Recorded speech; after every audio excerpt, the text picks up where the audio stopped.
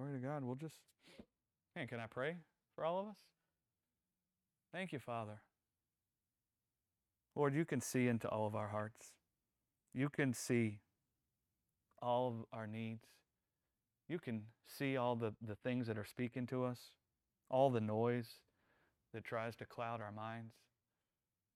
Father, we come together just to behold you and just to behold your life and what it means that you've given us your life, Father. Lord, just let all the noise, all the distractions, all the thoughts of what we need, let them just fade into the background, Lord, and let us just be immersed in you. Let us just be immersed in your life, Father. Let every voice be made silent. Let all the noise be sent away, Lord, and let people just find all their needs being met, whether there's a physical need, Lord. Let them receive strength today from beholding your presence, whether there be an emotional need, Lord. Let their emotions be stabilized in your presence today, whether there be just a peace, a need for peace, Lord. Let their anxieties be quieted in your presence today. Thank you, Jesus. Amen. Glory to God. The Father refreshes us with his life. The book of Acts talks about looking forward to the times of refreshing from the presence of the Lord. And it's talking about the Father coming and baptizing the earth in his life. Right? Well, we know we will have that, and we know heaven and earth are going to collide.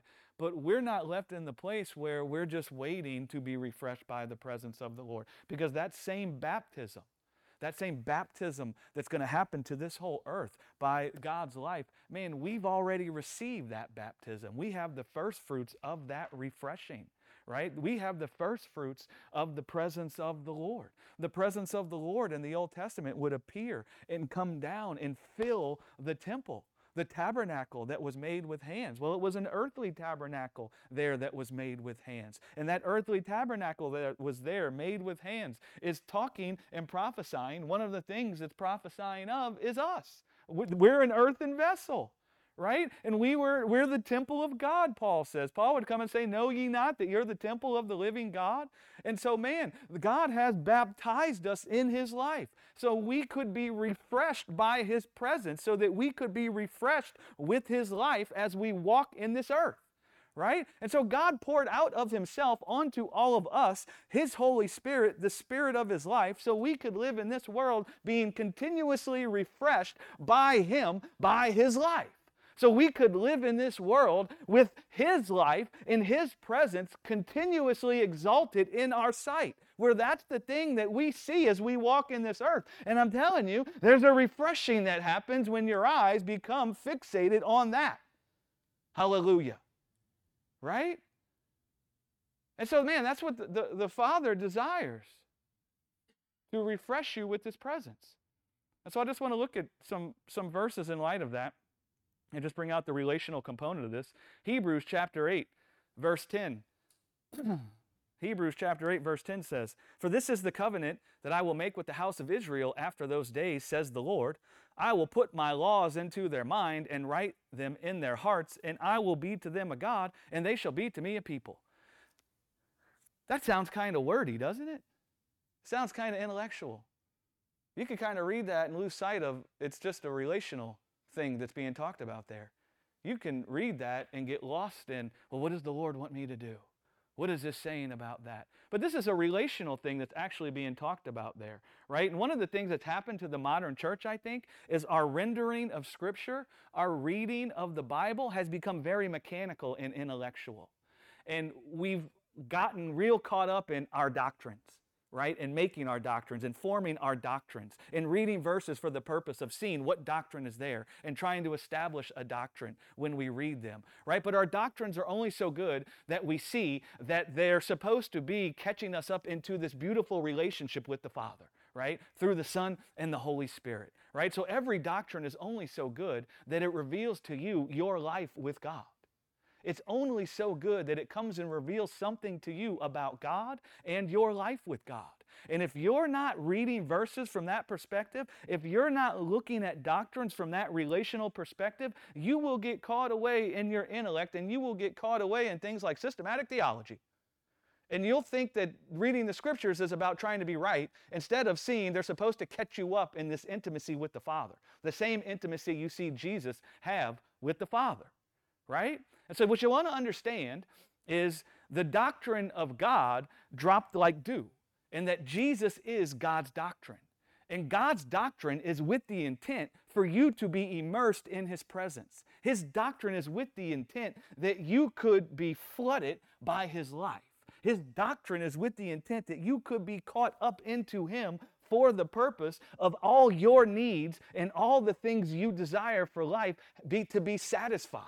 That's what His doctrine is for. And so if anything you're trying to establish out of the Bible or in verses isn't accomplishing that or pointing to that, you're misunderstanding the Scripture, and you're reading the Scripture from an intellectual place instead of reading the Scripture from a place of beauty, a place of romance, right?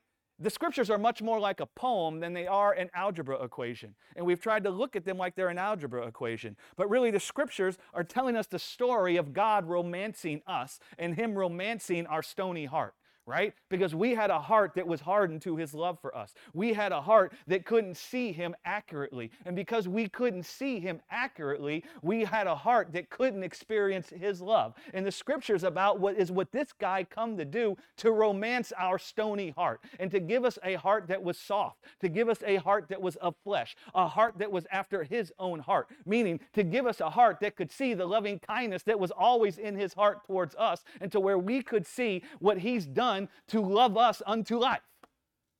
Anything outside of that you're looking in the Scripture for, you're missing it. And anything you're describing about the Scripture that doesn't work towards you being caught up in God's life, you're missing it, right? And so that's how we want to look at the Scripture. Now, so when God says, I'm going to write my law in your minds and on your hearts, He tells you what the purpose of that would be for, right after. Does He say so that you will obey the commandments? No, He doesn't say that. Right after, He tells you what the purpose of Him doing that would be for. And do you know what He says what the purpose of Him doing that would be for? For you to see that He is with you to be the God you need, and for you to be set free to live as His people. That's what He says the whole purpose is for. Right? So clearly what it means is people couldn't see He was the God they need, and people weren't living as His people. Do you know what it means to live as God's people? It means to live your life seeing that this guy is your food for life. It means for you to live all your days beholding everything you need for life and godliness in Him, right? And Him there with you to give it to you as a free gift. In Deuteronomy, to quote Ezekiel. Well, the author of Hebrews, first of all, he's quoting Jeremiah 31 through 34 is what he's doing there. He's referencing an Old Testament scripture. And to quote Ezekiel, it talks about this same language, except Ezekiel comes and says, I'll give you a new heart. That's the same thing as I will write my law on your heart and put my law in your mind. And to quote what Ezekiel 36 says, it says the purpose of God doing that is so we could walk in His statutes and His judgments, right? Now, His statutes and His judgments are not pertaining to what you're going to do for Him. His statutes and His judgments are not pertaining to what He demands for you. Do you know what His statutes and His judgments are? If we want to use Old Testament language, if we want to use what the Old Testament scriptures would say, His statutes or judgments are for you to have one God, the Lord your God. For you to see that He is with you to provide you with life, to the degree that your desire for life is so satisfied that you don't have any other gods. Meaning that you don't look to the strength of your own hand to try to gather peace and love and comfort and joy to yourself, because you see God there with you, having all those things in Himself for you to give you as a free gift.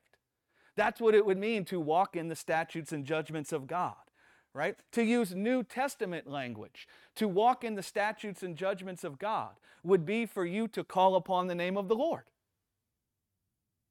And calling upon the name of the Lord means to cry out, Father. It means to cry out, Father. On the cross, Jesus had one God, the Lord His God.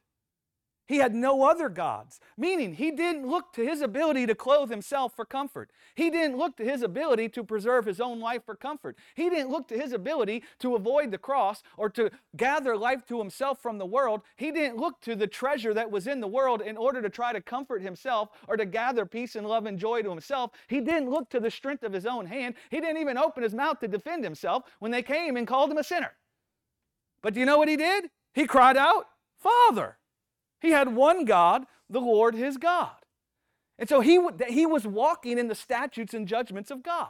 Do you know why he was walking in the statutes and judgments of God? Because the statutes and judgments of God come to tell you that God is the Father that you need. So that in you being persuaded, this guy is with me to father my life, to father his life in me, you would be made as a little child. And you would no longer be living in the earth as if you were an orphan. And so the purpose of God coming and writing his law on our hearts, when Hebrews says God will write his law on our hearts, it's talking about a relational intimacy with God. It's not some mechanical thing. Even when we say that, he will write his law on our hearts. That don't sound relational, does it? But do you know what gives it away that it is relational? The heart. In the end of it, him talking about being our God and us being his people. And the reason the author quotes those verses is he's trying to show these people that were Hebrews, that had the Old Testament scriptures. He's trying to connect all those things that they were looking at in the Old Testament scriptures to Jesus Christ and what God had done in Jesus to provide himself a lamb, to sanctify them from sin and death, to perfect them from sin and death. So he comes talking about that. So when Hebrews says God writes his law on our hearts, don't get it twisted, guys. What he's talking about is relational intimacy there. The kind of intimacy there is between a child and their father. Right? We could even quote Jesus where Jesus says, unless you become as a little child, you won't experience the kingdom of heaven. Right? Well, God wouldn't come and demand that you act like a little child. What God would come and do is write a word on your heart by revealing something to you about himself. And in that word that he revealed to you about himself being written on your heart, what would happen is you would become as a little child. You would become as one whose innocence was restored because you were no longer carrying the burden of caring for your own life, but your eyes were completely enamored with the care that God had taken for your life when he conquered death in the flesh at the cross and raised Jesus from the dead and got it right to hide your life in Jesus with him. Right? That's how he would do it. So when God writes his law on your heart, he's not trying to make you follow orders. He's trying to make you as a little child. And the word law in Hebrew just means teaching and instruction. It means a word. And so God's trying to write a word on your heart about who and what he is to you and what's in his heart for you, so that in you seeing that about him, you would begin to live as a little child. And you would find the Sermon on the Mount being born inside of you, not where you're trying not to take thought for your life. You ever tried not to take thought for your life? It don't work, does it? I'm telling you, the more you try not to take thought of your own life, you'll find that you're taking more thought of your own life. He comes to write something on your heart by showing you something in himself. I promise you, when the Father shows up in your midst and you see him, it will speak. It speaketh. And what it speaks, that word, that teaching is what will be written on your heart. And the intent is for you to live as a little child on account of you seeing that he's not a deadbeat dad. He's the father you've always needed. And he was always with you being the father you always needed. And that's what would be the fulfillment of the Old Testament language that says that I can be their God and they can be my people. It's really that I can be their father and they will be my children. That's what it means, guys. That's what he's trying to say.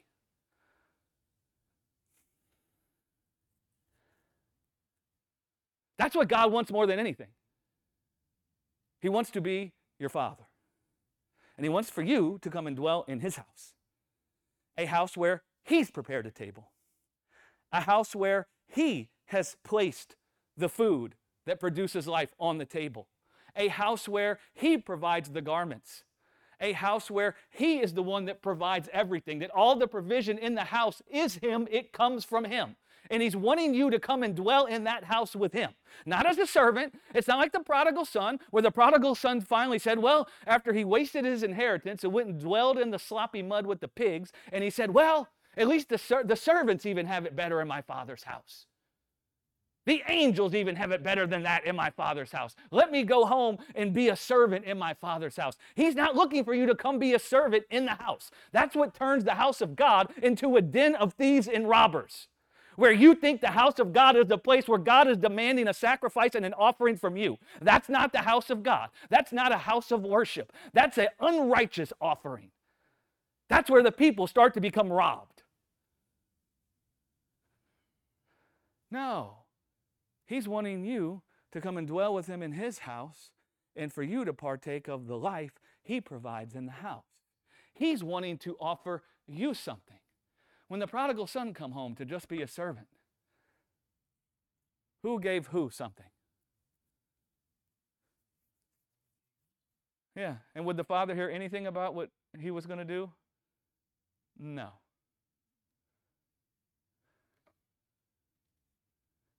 That's what the law God writes on our hearts is with the intent to bring about. It's that the Father desires to serve us with his life. He desires to nurture us unto life. He desires to give us the comfort we need. He desires to give us the peace and the love and the joy we need.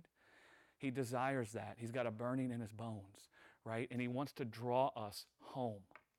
Come home, right? He's wanting you to come home so that he can offer himself to you, so that he can offer the life he has in himself to you, and you could find yourself receiving nutrients from his life. And so he comes and writes this law on your hearts to draw you to himself. And there's no accident that we should interpret this verse like that in Hebrews. For people that like to interpret the scriptures, go and read Hebrews chapter 4, verse 16. What does it say? Come unto the throne of grace with what? Boldness. How are you going to come to the throne of grace with boldness? Let me tell you, he's going to write a word on your heart. And the word he's going to write on your heart is a word about himself. That's how you come into his presence with boldness, right? Because you see something about him that makes you feel safe in his presence. You see something about him that causes you to feel unjudged and unblamed in his presence, where he's not looking at you to try to find fault with you. He's not pointing at your nakedness, but rather he's there with a robe of life to clothe you in, just like the Father clothed the prodigal son in. Right? And that brings you to the throne of grace with boldness. For what reason? That you could find help in your time of need, that you could find the grace and the strength that you need, that you could find the compassion and the comfort that you need. Well, where do you think you find those things from when you come to the presence of the Lord? You find them in him. You don't find them in what you bring. It doesn't say bring your offering with boldness into the presence of the Lord. What you find when you get into the presence of the Lord is that this guy has offered himself to you. It goes even further. You can read into Hebrews chapter 11, and what does it say? Without faith, it's impossible for God to be pleased. Because without faith dwelling in a person's heart, they won't come to him. And the reason why they won't come to him is because they won't see that he has a reward in his hand to give them. So the law God writes on our hearts, you know what it is? The faith that was revealed in Jesus Christ. What was the faith that was revealed in Jesus Christ? The Father. The Father is with you to justify you. The Father is with you to clothe upon you. The Father is with you to comfort you from your affliction. The Father is with you to serve you with the peace and the love and the joy you long for. The Father is with you to defend your name. The Father is with you to conquer the death that's in the world and to take your life up out of the miry clay and exalt it to the place where the moth and rust in this world can never touch it again. That's what he's writing on your heart. See, all those things are deeply relational. But just be honest. If we're just honest with ourselves, we read the Bible so often, right? How many of y'all got all that out of that verse when you read it? Can we turn the air down, babe? Glory to God. That's why he writes his law in our hearts. He's trying to catch us up into this thing. He's trying to catch us up into, thank you. It gets cooler. Walking in the cool of the day. He writes his law on our hearts, guys, to catch us up into fellowship with him, where we're communing with him as Father. That's the whole point, where we see him as the source of our life and the source of our strength and justice and peace and love and joy. That's what he's trying to write on our heart. It's God wanting to come and restore our innocence, right? By showing us the thought he's taken to care for our lives so that we're drawn to him, right? When we need rest and comfort. To where when we find ourselves feeling overwhelmed, or we find ourselves being pressed and stressed beyond measure, when we find ourselves feeling that way, man, he comes to write something on our hearts that when that happens to us, we find this thing happening in us that's almost instinctive. This is the easiest way for me to try to describe it, where our hearts are crying out, Abba, meaning we're looking to him when we need comfort. We're looking to him when we need strength. We're looking to him when we need an advocate, when we need to be justified, instead of to ourselves. That's the point of him writing this law on our hearts, right? And the reason for those things is so that our hearts can be filled with abundance and we can be animated by his strength as we walk in this world, because he is our strength, right? But if we're not coming to him, if we're not being caught up into this intimacy with him, man, it becomes difficult to experience the strength that is your birthright. God is your birthright. The life he has in himself is your birthright. There's an inheritance for you in God. It's God himself. It's his life. That's your inheritance. The thing is he's trying to get you to come to partake in his inheritance, right? He's coming to try and get you to partake with him in the life that is your inheritance, because he knows that life has in it everything you need, all the nutrients you need. He knows that within that life is the satisfaction for every desire you've ever had. So how can I get them here? I know. I'll come and write a law on their heart. You see what he's doing? And I know God's not selfish, so don't misunderstand what I'm about to say as if God is selfish. But God also has a desire, and his desire is he wants more than anything to be your God. He wants that more than anything. He wants more than anything to be the Father that you need. And make no mistake about it, even the world says all the problems we have in the world is because of a lack of fathers. And we say that carnally. I'll say it spiritually. All the problems we have in the world isn't because of lack of earthly fathers. It's because that there's a lack of knowing that the Father of lights in heaven is the Father that we need. He ever lives to care for your life. God. He ever lives to nurture you unto life and to comfort you.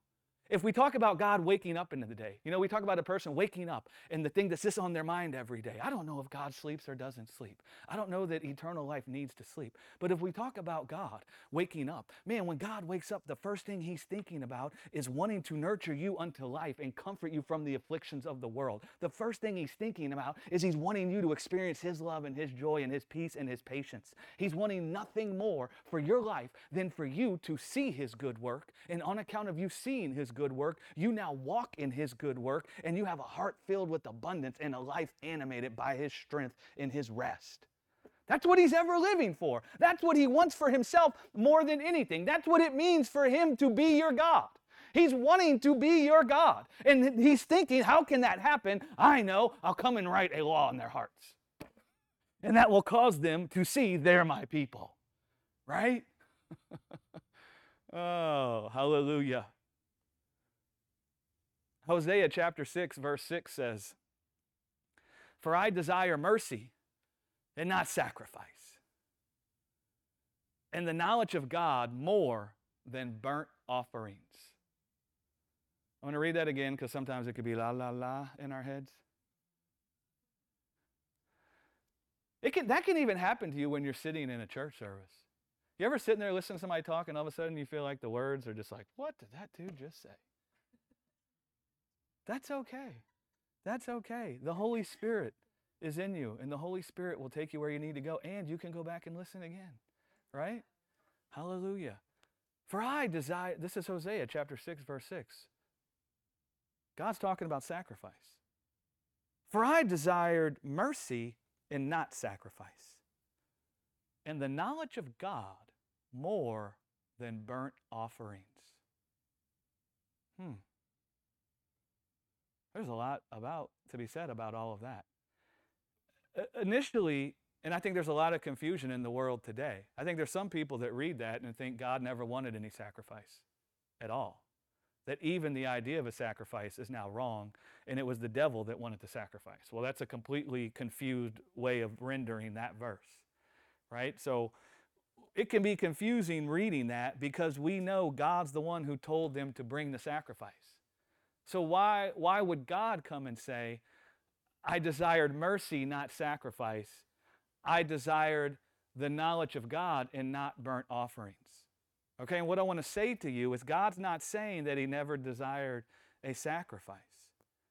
As we'll see later, God actually desires a sacrifice more than anything. That's actually the thing that's in his heart to show us the love he has. Right? It's actually the thing that's in his heart that will actually cleanse his image in our hearts, that will actually show himself to be our Father, is through a sacrifice. So he's not saying that he never desired a sacrifice. What he's trying to do is he's trying to tell us what the purpose of there being a sacrifice was for. You see, because people's idea of why there was a sacrifice had gotten perverted. Right? And people thought that God demanded the sacrifice from the sense that he wanted the people to offer him something. That he demanded sacrifices and offerings for himself. And that's why these sacrifices were in the Old Testament scriptures. And so God has come and said, no, you guys are completely misunderstanding the whole point of what the sacrifice is about. He says the point of the sacrifice is the knowledge of God. Right? The point of the sacrifice is for you to know that my heart is filled with loving kindness. That's the whole point of the sacrifices. And so God says, I gave you this sacrificial system, not because I demanded you to make an offering to me, not because I demanded you to come and give me a sacrifice or give me gifts. He said, the reason why I gave the sacrificial offerings is so that you could see that my heart was filled with loving kindness towards you, and you might come to know me. That's the knowledge of God. The whole point of these sacrifices is that you would come to know me. It's about knowing me and the loving kindness in my heart. And you guys think it's about me demanding you give me something. So he comes and making it straight. No, I desired mercy. Mercy there is hesed in the Hebrew, which means loving kindness and the knowledge of God, not burnt offering. So it wasn't about you making a burnt offering for me. It was about you coming to know the loving kindness in my heart through these sacrificial systems. That's what it was about. You might think, well, how's that? How can we get that out of all that? It's like, are we just supposed to know that? Well, it's difficult to comprehend God when you're busy with the carnal mind, right? But these were the Jewish people, the Hebrew people, and they were steeped in Jewish history and the knowledge of the oral tradition, which means they passed down stories. We pass down stories about Cinderella and Rapunzel, right? We pass down stories about that. Do you know what the little Hebrew children passed down stories by mouth about? They passed down stories about God and Noah and Adam and Eve and Enoch and Abraham.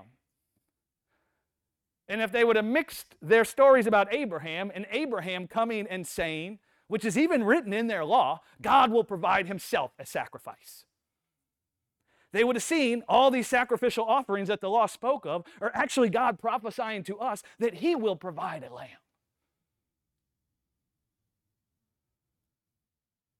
Because it's supposed to say something to you when God comes and offers a sacrifice. And he provides the sacrifice. It's supposed to say something to you about him and what he feels for you. Is what it's supposed to do. I promise you it says something completely different about him if you think he's demanding that you offer the sacrifice, that you make the offering. It says something completely opposite. And it turns the house of Lord into the place that isn't a house of worship anymore. It turns it into a place of robbery because you're not coming there and receiving what the Lord provides for you. And in receiving what the Lord provides for you, you're not finding a righteous offering coming out of you, which you know what the only righteous offering you could ever even give the Lord is? Abba! Into your hands I commit my desire for life. That's the only righteous offering you can even offer God. And that's the reason why the house of God is called a house of worship. Because you walk into the house of God and you see that He didn't ask you to bring the offering. He didn't ask you to prepare the table. He didn't ask you to bring a gift. He's the one who provided Himself as the gift. He provided Himself as the lamb. And you see that on a table in the house of God is a table He prepared. And you see that He provided the life or the meat that could feed you with life onto the table. And when you walk in there and see this God provided you with Himself and you find yourself healed by His life, do you know what comes out of your mouth? A righteous offering. Father!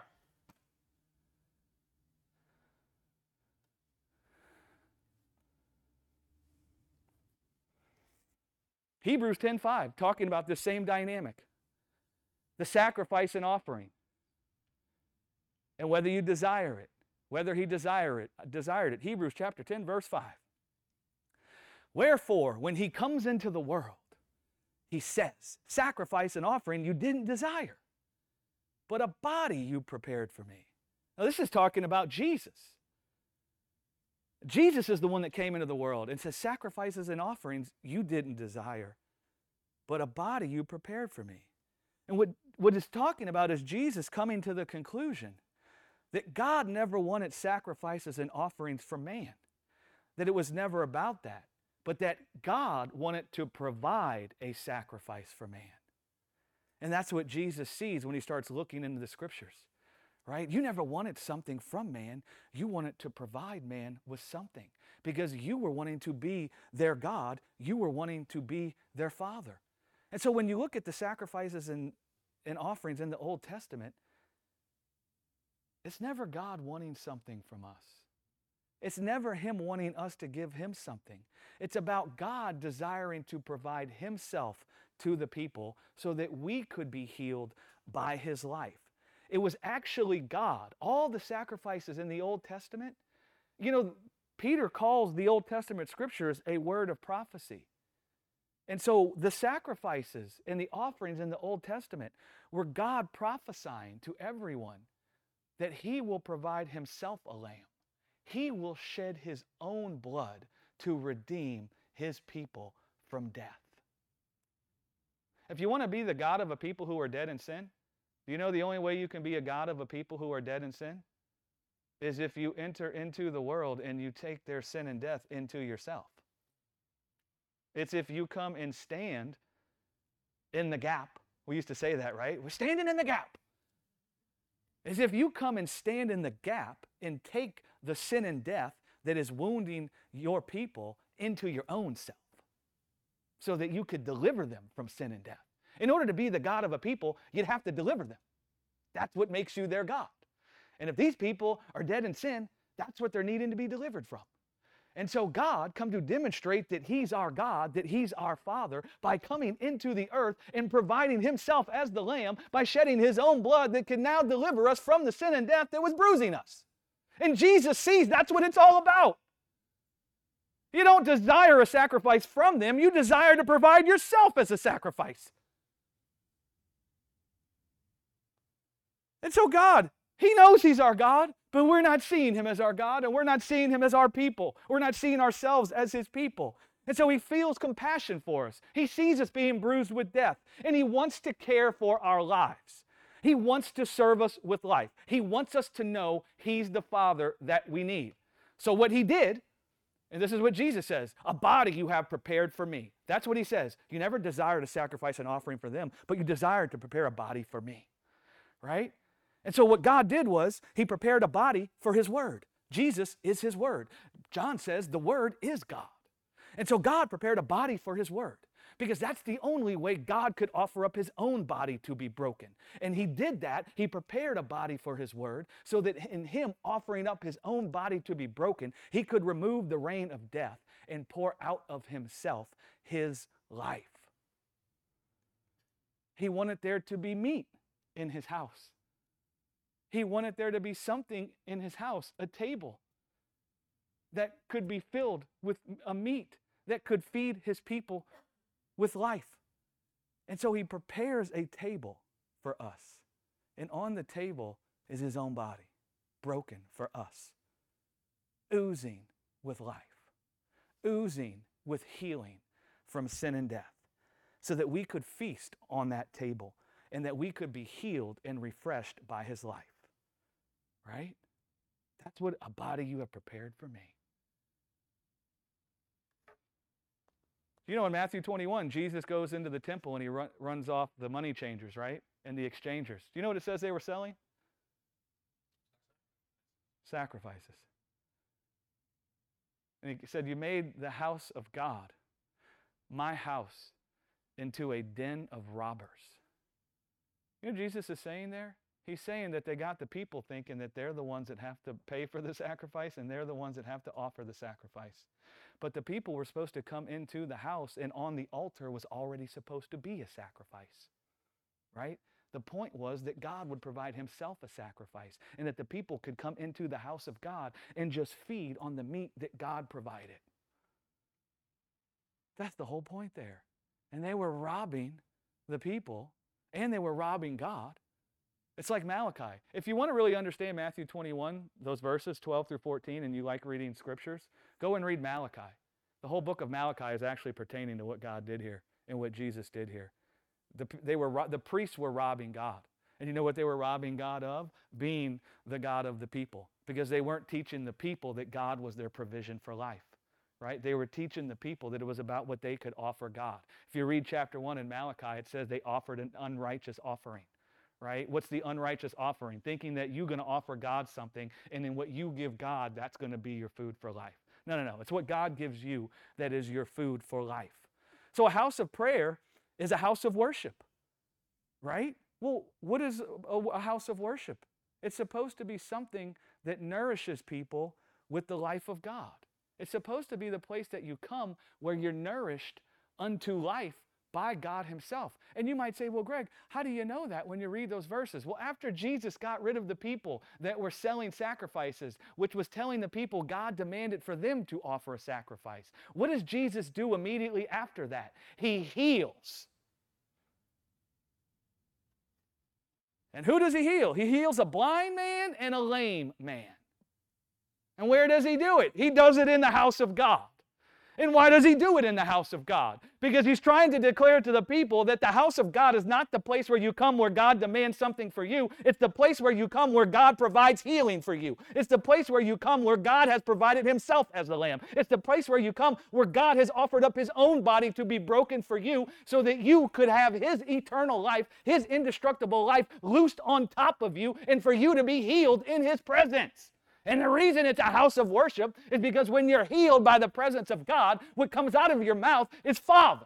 Only a father gives up his life for his children. Only a father will lay down his life for his children. And when you see that God shed his own blood, that God never wanted a sacrifice from you, but what he wanted was to lay down his life for you, that when he saw your life being broken and beaten and battered and bruised, something inside of him said it wasn't right, and he came in your defense. He came to stand with you as your God, as your Father, and he allowed his own body to be torn and broken by sin and death, so that in his body being broken, there would be meat in his house that could draw you to him, that could bring you into his presence, where you could be healed by his life. Listen, man, that's when you see there's only one way to describe this kind of a guy. It's Father.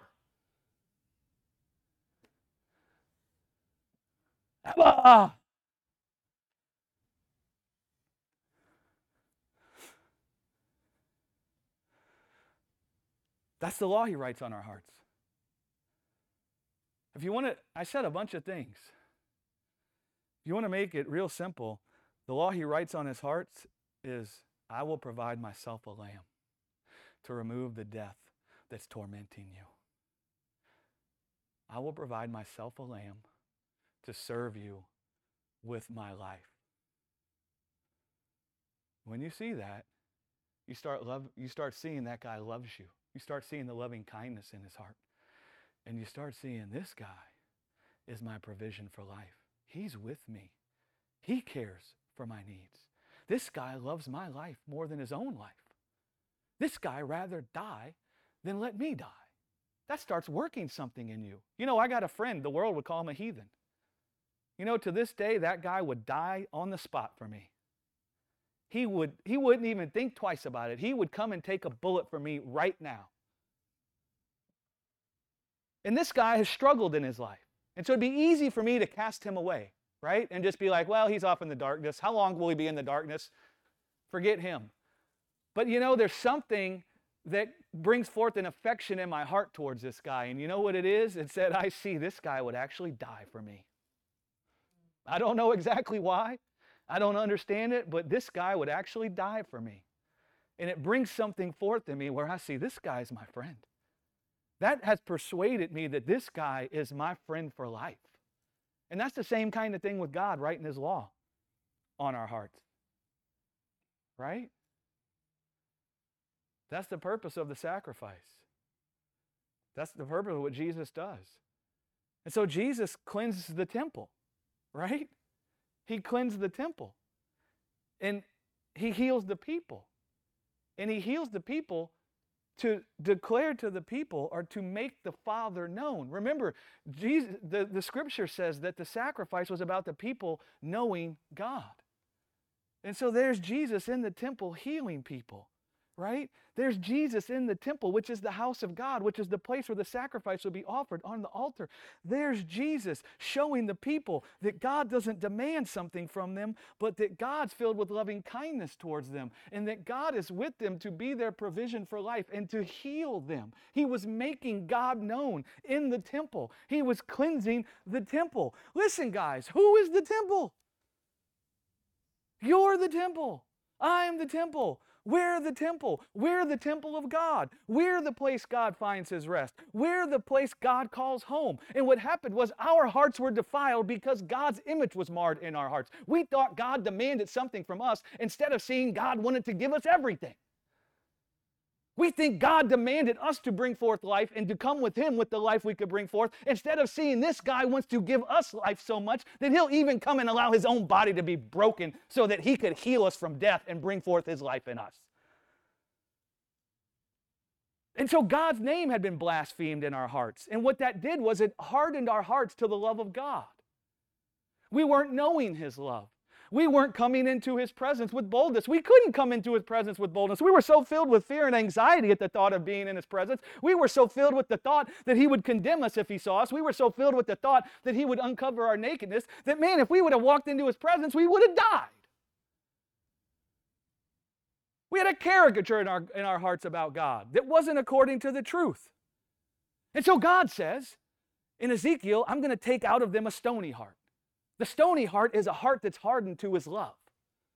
And I will sanctify my name in their hearts. I will cleanse my temple. How will he do that? By offering up his own body to be broken. By shedding his own blood to redeem us from death. That gives us a heart of flesh.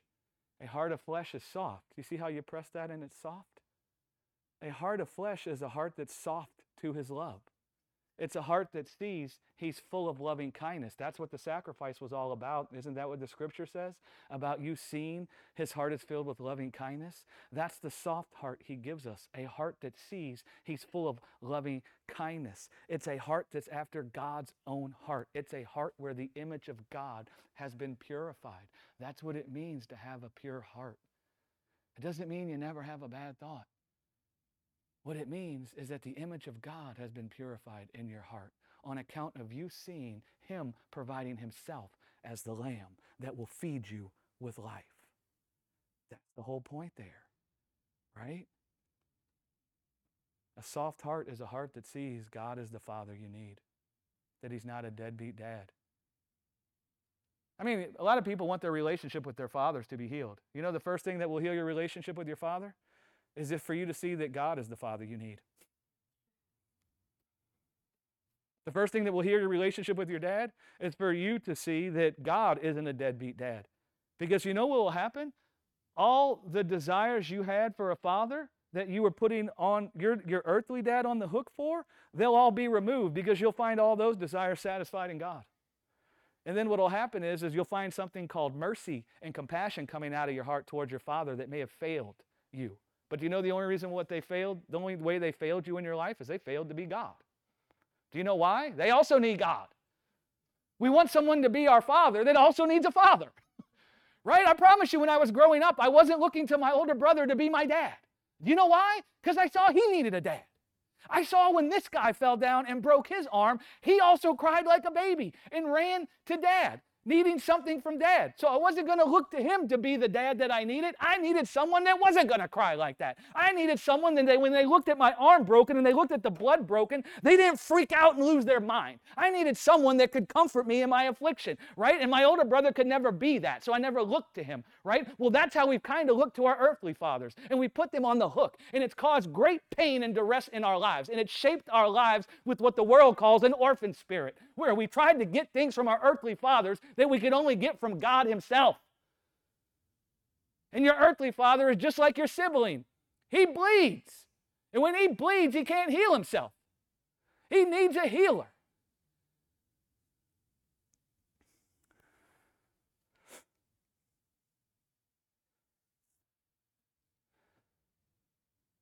You see that? Listen, man, I know we have a carnal cry in this earth for fathers. And I don't say it's evil to have a father in the house. And I don't say it won't benefit your life in the world to have a father in the house. But the body of Christ ought not confuse earthly fathers with what the world needs. Because what the world needs is a revelation of everlasting Father. What the world needs is a revelation of the God that gave his own body up to be broken. What the world needs is a revelation of the God that shed his own blood to redeem us from death. That's what the world needs a revelation of, right? Because that will cause people to no longer live as orphans. It will cause them to live in this world beholding the Father of lights and beholding his life with them. And the Father's presence and the Father's life will be lifted up in their hearts. And that's why God comes to write his law on our hearts. He comes to call something forth in you, not by demanding it, but by giving birth to it in you, right? And the way he calls it forth out of you is he offers up his own body to be the lamb. And you start to see this guy. You start to see the length, the width, the breadth, the depth that he went to care for your life. I mean, you're not going to know the length, the width, the breadth, the depth of the love of God unless you see the width, the length, the breadth, the depth that he went to actually care for your life. And when you see that he prepared a body for his word, for himself, that he could offer himself, that there might be meat in his house. When you see that, what's coming out of your mouth is Father, right? And we'll finish with this, because we're talking about the presence of the Lord. Crying out, Abba, and we talked about this in the Bible study. Crying out, Abba, when the scriptures talk about crying out, Father, crying out, Abba, it's not just talking about a one-time occurrence. It's not talking about like, say the magic prayer so you can not go to hell and you can go to heaven.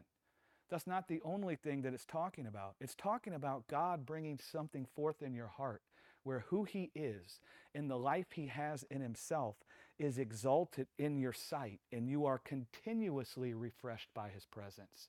Because I promise you, as you walk through this world, do you know, we're all old enough to know this. Is there ever a day goes by where you don't need something? Is there ever a day go by where you don't need strength? You don't need comfort? You don't need peace? That you don't need love? That you don't need joy? Well, crying forth Abba is something that God brings forth in you where you are continuously engaging with the Father because you see him there and you see his life there and you see he's the Father that you need, meaning you see all the nutrients you need for life, all the things, all the strength you need, all the peace you need, all the love you need, all the joy you need. You see it's there in him, and you see he's given himself to you to provide that, and you end up engaging with him. You get caught up in this intimacy with him.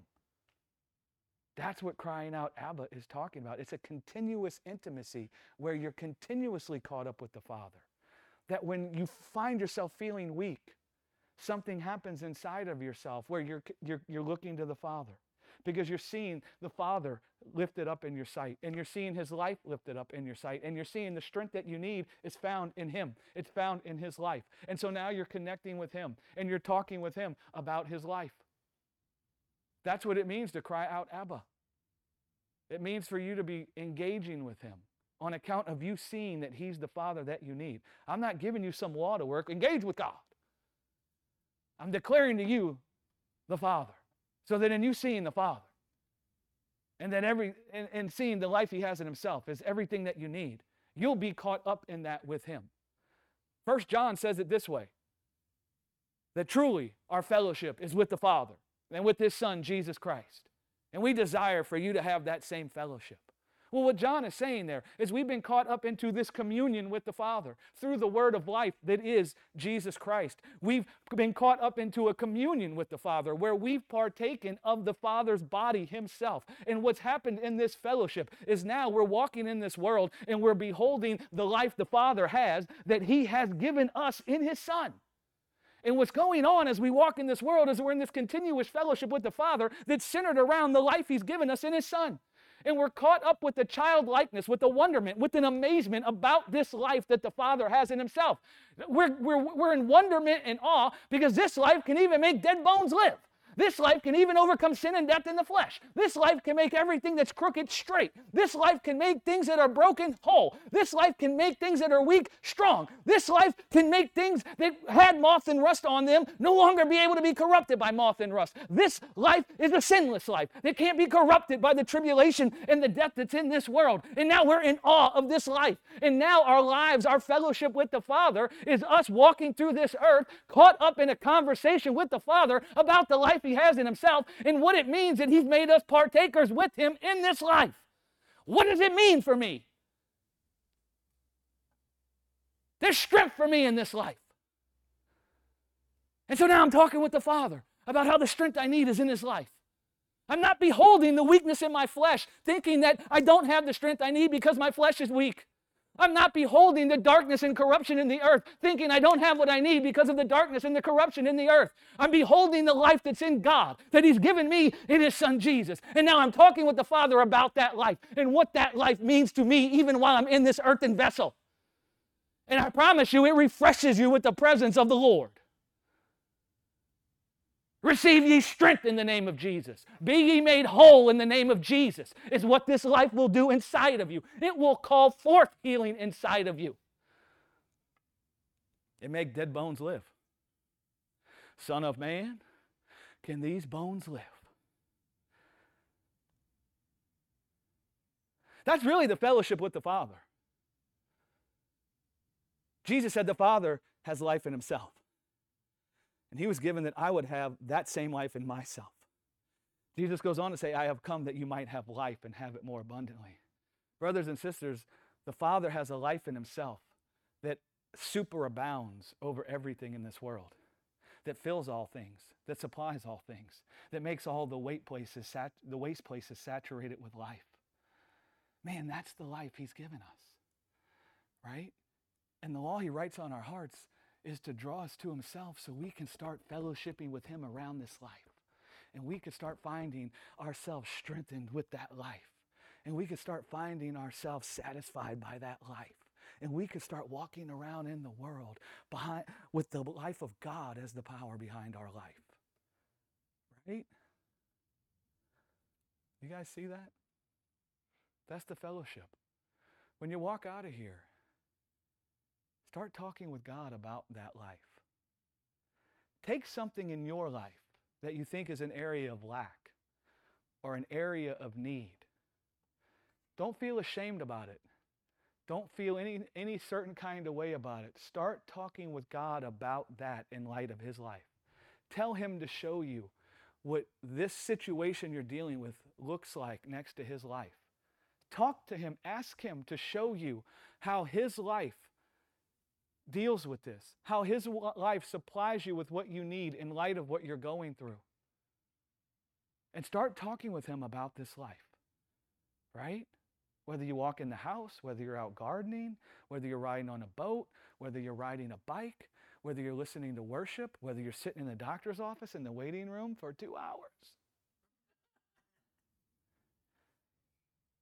Right? Start talking with God about this life and what that life looks like in light of what's happening to your earthen vessel and what you see. Right? Thank you, Father, for your presence. Thank you, Father, for giving us your life in Jesus. Thank you, Lord, that you gave us your life to refresh us, Father. Father, I just thank you that you ever live to minister this life to us, Lord.